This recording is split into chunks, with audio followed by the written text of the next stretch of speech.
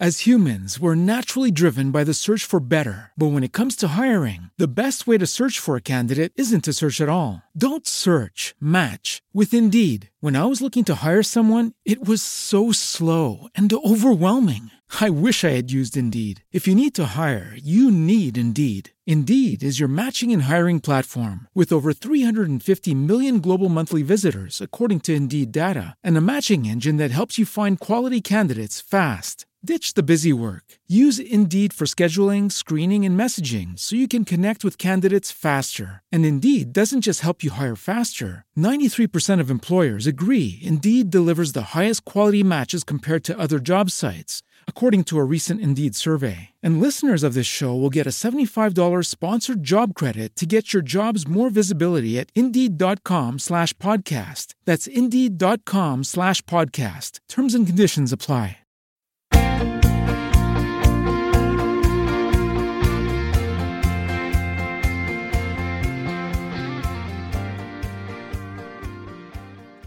Welcome to the Simply Financial podcast. I'm your host, Christopher Calandra.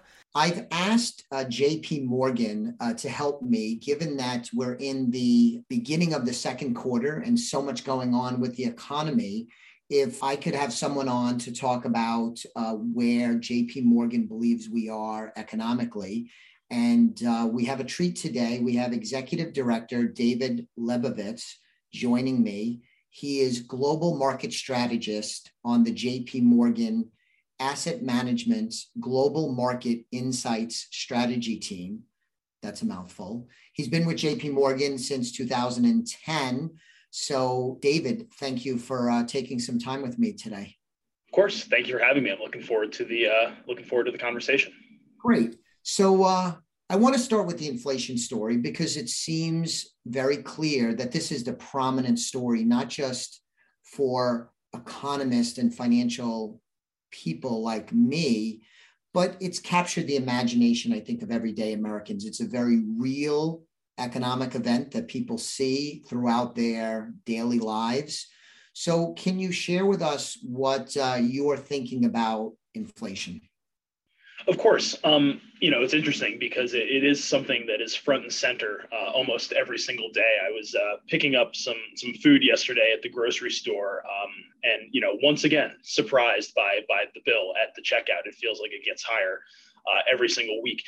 In terms of the way we're thinking about inflation, inflation is running hot. The numbers we got for March, the headline reading up more than 8% on a year-over-year basis, was the most robust inflation reading that we've seen since the early 1980s. There are a lot of questions around where things go from here. And the way we're thinking about inflation is, first of all, it's important to differentiate between headline inflation, which is the full basket of goods, and core inflation, which excludes food and energy. A lot of the inflation that we saw in the month of March, a lot of the inflation that we've seen as of late has been driven by higher food and energy prices. And we think that going forward, headline inflation is probably going to stay elevated. I think it'll come off the boil over the course of the next couple of months. But given where oil prices are, given where natural gas prices are, given where gasoline prices are, it doesn't feel like headline inflation is going to roll over as quickly as a lot of people had originally thought. On the other hand, we do believe that core inflation may begin to cool off here a little bit more rapidly than people had penciled in. And that's really driven by a view where if we take a step back and think about why we've seen so much inflation over the course of the past, call it 12 to 18 months, it effectively has to do with the government's response to the pandemic, right? The government lined the pockets of lower income individuals with a whole bunch of cash. They went out and spent that cash. They bought stuff. And as a result, we saw inflation begin to rear its ugly head. Now, this very much cuts both ways. And if people are being forced to spend more filling up their car, heating their home, stocking the fridge, that means they have less money to spend elsewhere. Arguably, demand for those other goods and services could begin to cool off. And so while the headline number is going to stay high, we do think that the core number will begin to decelerate here pretty significantly over the course of the next couple of months. And effectively where that leaves us is with a view that inflation, core inflation, is somewhere in the 4% range by the end of 2022, and then hopefully closer to 2% by the end of 2023. But in order to gauge that trajectory of inflation, we're really watching three things in particular. The first is what goes on with housing. Home prices are up a lot over the past 12 months. Home price appreciation only shows up in the official government inflation statistics with a lag. And so the big move that we've seen is, again, going to put a floor underneath inflation when we think about 2022. The second thing we're watching is what goes on with the supply chain. I mean, the reality is that COVID is ripping through China. Once again, these supply chains are not going to heal as quickly as everybody had originally thought. And we do believe that that's going to keep inflation a bit sticky, likely through the end of this year. The last thing we're watching is what's going on in the labor market. There is a tremendous amount of demand for labor. Unfortunately, there is a limited supply. And the reality is that all three of these things are going to lead inflation to come down more slowly than perhaps investors and the Federal Reserve would necessarily have liked to see. But we do believe that we're probably seeing peak inflation in the current environment, and that the path of least resistance will be lower throughout the rest of 2022 and into the beginning of next year.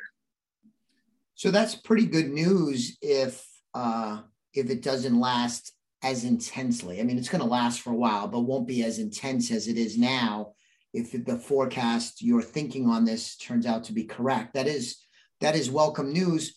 What about the Federal Reserve? You referenced them a little bit ago, but they're definitely signaling their policy change for this year and maybe beyond. How does the Fed policy figure into your thoughts?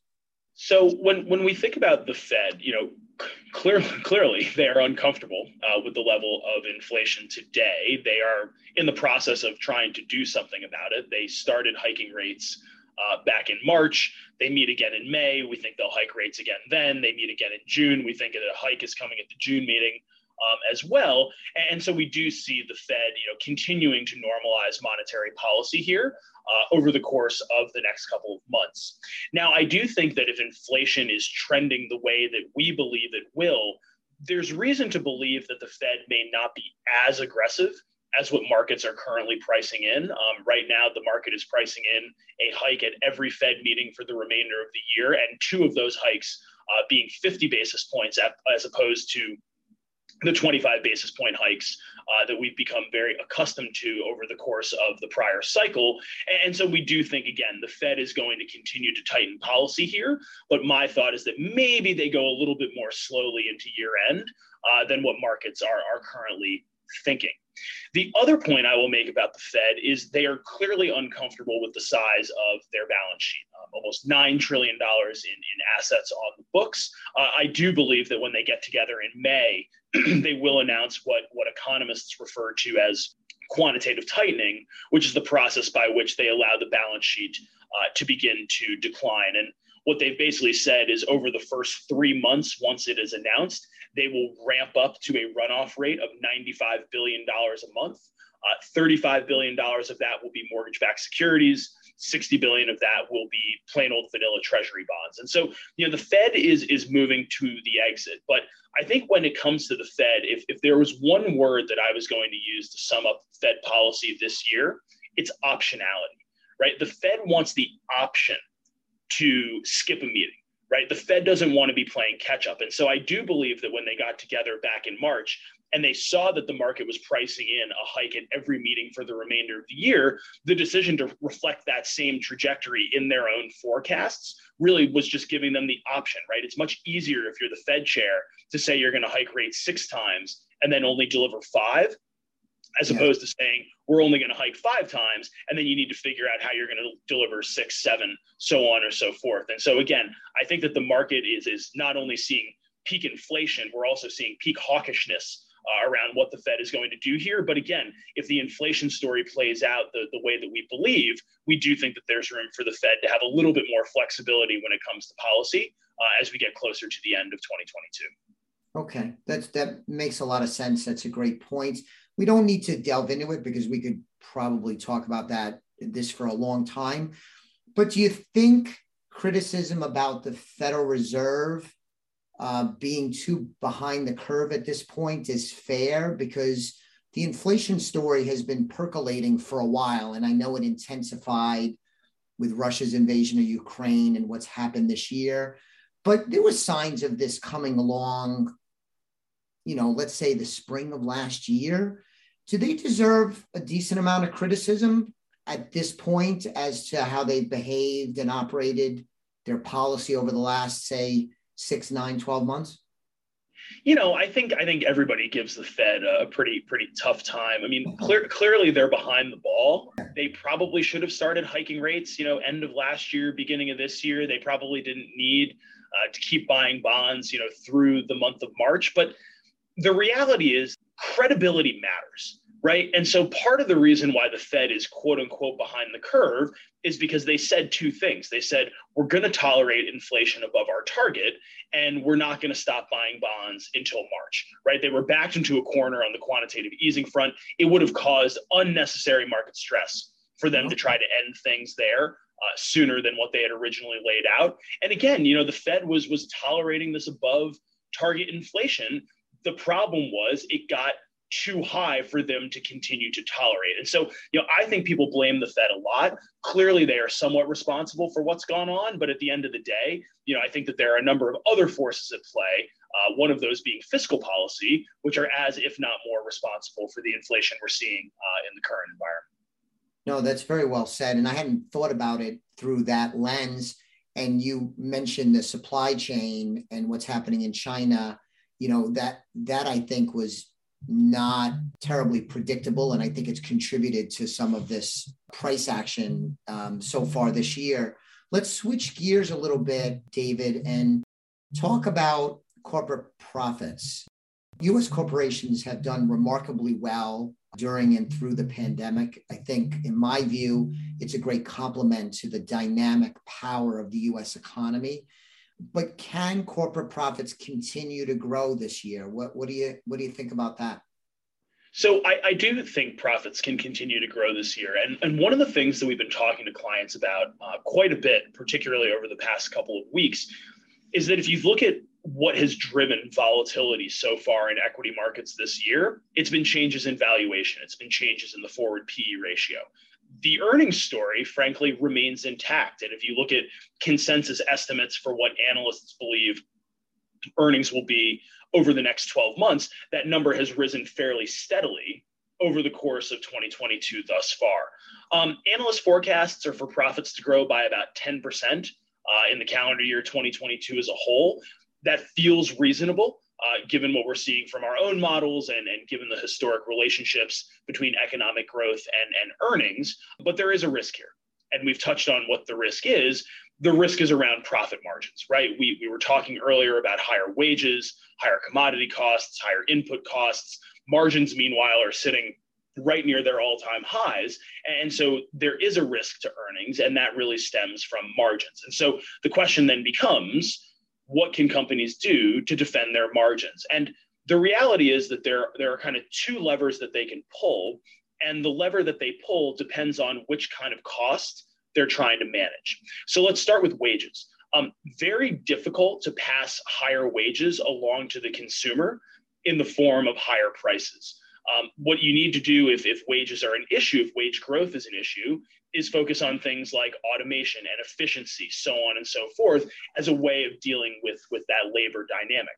On the other hand, if you're talking about higher raw material costs, higher input costs, excluding wages, it's much easier to pass those higher costs along to the end consumer. If it costs you more to make a tube of toothpaste, oftentimes consumers will pay that higher price because it's not going to be all that much, right? The wage thing, again, is much more difficult to pass along. And so we do think that over the course of the year, profit margins will come down. However, we believe that they will cool off. We do not necessarily think that they will collapse. And if margins settle at about 12.5%, which is our forecast for the year, that should allow that 10% earnings growth I mentioned earlier to be realized here in 2022.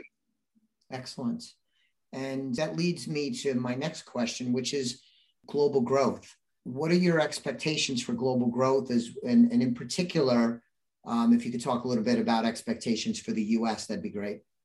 Absolutely. So the global growth story is kind of interesting because at the headline level, Our forecast for the global economy this year has actually remained relatively stable over the past couple of weeks. What we've seen more of is a redistribution of where that growth is going to come from when we look beneath the surface. And so maybe starting with the United States, things here should be fine.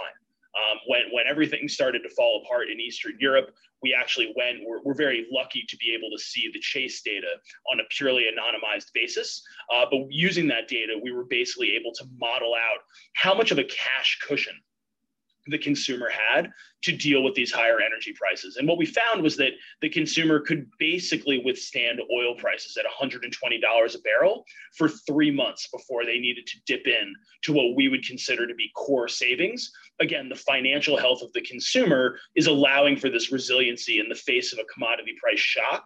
And we do think that when all is said and done, the US economy will grow somewhere between 2.5% and 3% for calendar year 2022 as a whole.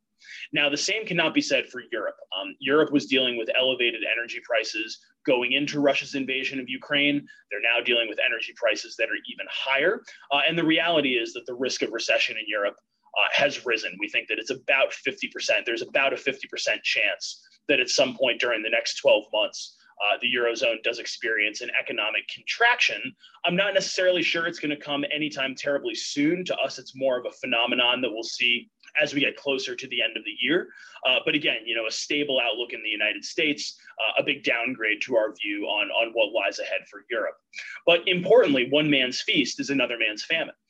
And while we've downgraded our view again on Europe, we've upgraded our view on emerging markets, particularly places like Latin America, where these higher commodity prices have really been a breath of fresh air. And you think about that dynamic, you think about the fact that the Chinese economy is struggling, but Chinese policymakers have said they're going to respond by easing monetary and fiscal policy going forward. We do think that those are two pretty powerful tailwinds for the EM complex as a whole. And so again, the way that we arrive at that relatively stable global view is by maintaining our view on what's going to happen in the United States, downgrading our view on what's going to happen in Europe, but upgrading our view on what's going to happen in the emerging parts of the global economy.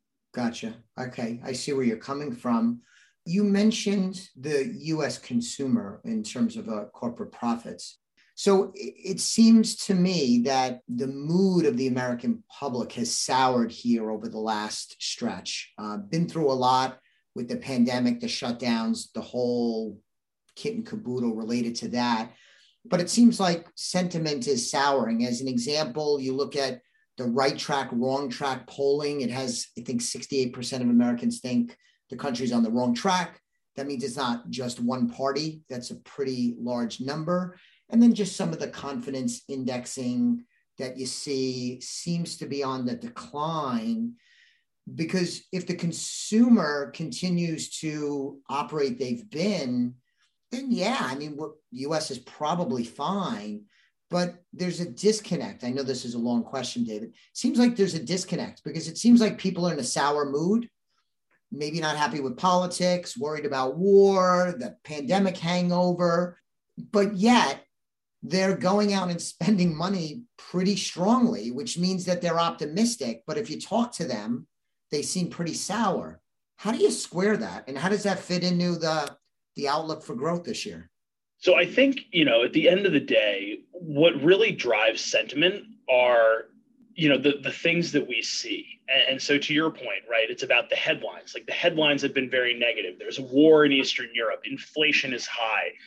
Politicians, well, they can never agree, but they particularly disagree in the current environment. I think it's really a confluence of factors that's been weighing on consumer sentiment. When we look at the University of Michigan Consumer Sentiment Index, its current level is effectively consistent with what is usually seen during recession. And as I just mentioned, we don't really view recession risk in the United States as being terribly elevated over the course of the next 12 months. And so I think that, it's always darkest before the dawn. And what the reality here is that there are just so many things that have been weighing on the consumer. But, let's think about where things are headed rather than where they've been. It looks like inflation is going to begin coming off the boil. Hopefully the situation in Eastern Europe is resolved sooner rather than later. The Fed has embarked on interest rate hikes, and that's going to pinch, but we kind of, it's more of a known quantity in the current environment.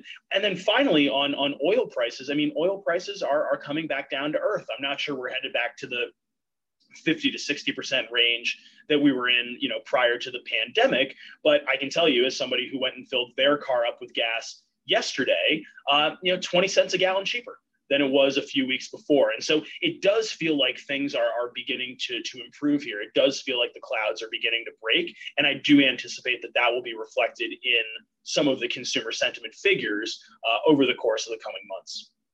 I like it. So you mentioned recession. It seems like talk of recession in the US has perked up. We have the inverted yield curve, and with the Federal Reserve seeming to be on a policy where we're going to see interest rates rise perhaps significantly, people have begun talking about recession. And just to revisit what you said a few moments ago, the outlook is that over the next 12 months, the US economy should not dip into a recession in your view. Is that right? Yes, it is. And what I would add is that, to us, the biggest risk today was the same as the biggest risk at the beginning of the year. And that's a Fed policy error, right? The risk here is that the Fed overdoes it and ends up knocking the economy into recession at some point in 2023. In order to avoid that, the private sector is going to need to heal, right? The supply chains are going to have to get better. Labor supply is going to have to come back. The Fed can't do this on their own, right? Hiking rates doesn't fix the supply chain. And so when we think about that recession risk, part of it is being driven by the Fed, but part of it is also being driven by the ability of the private sector to get a little bit better. And again, back to what we were just discussing around consumer sentiment, if people start to feel a little bit better, that could go a long way for helping the Fed achieve their objectives as well. Gotcha. And so you've been in the business for quite a while. You've seen different market cycles as well as being a student of the longer term history of the market.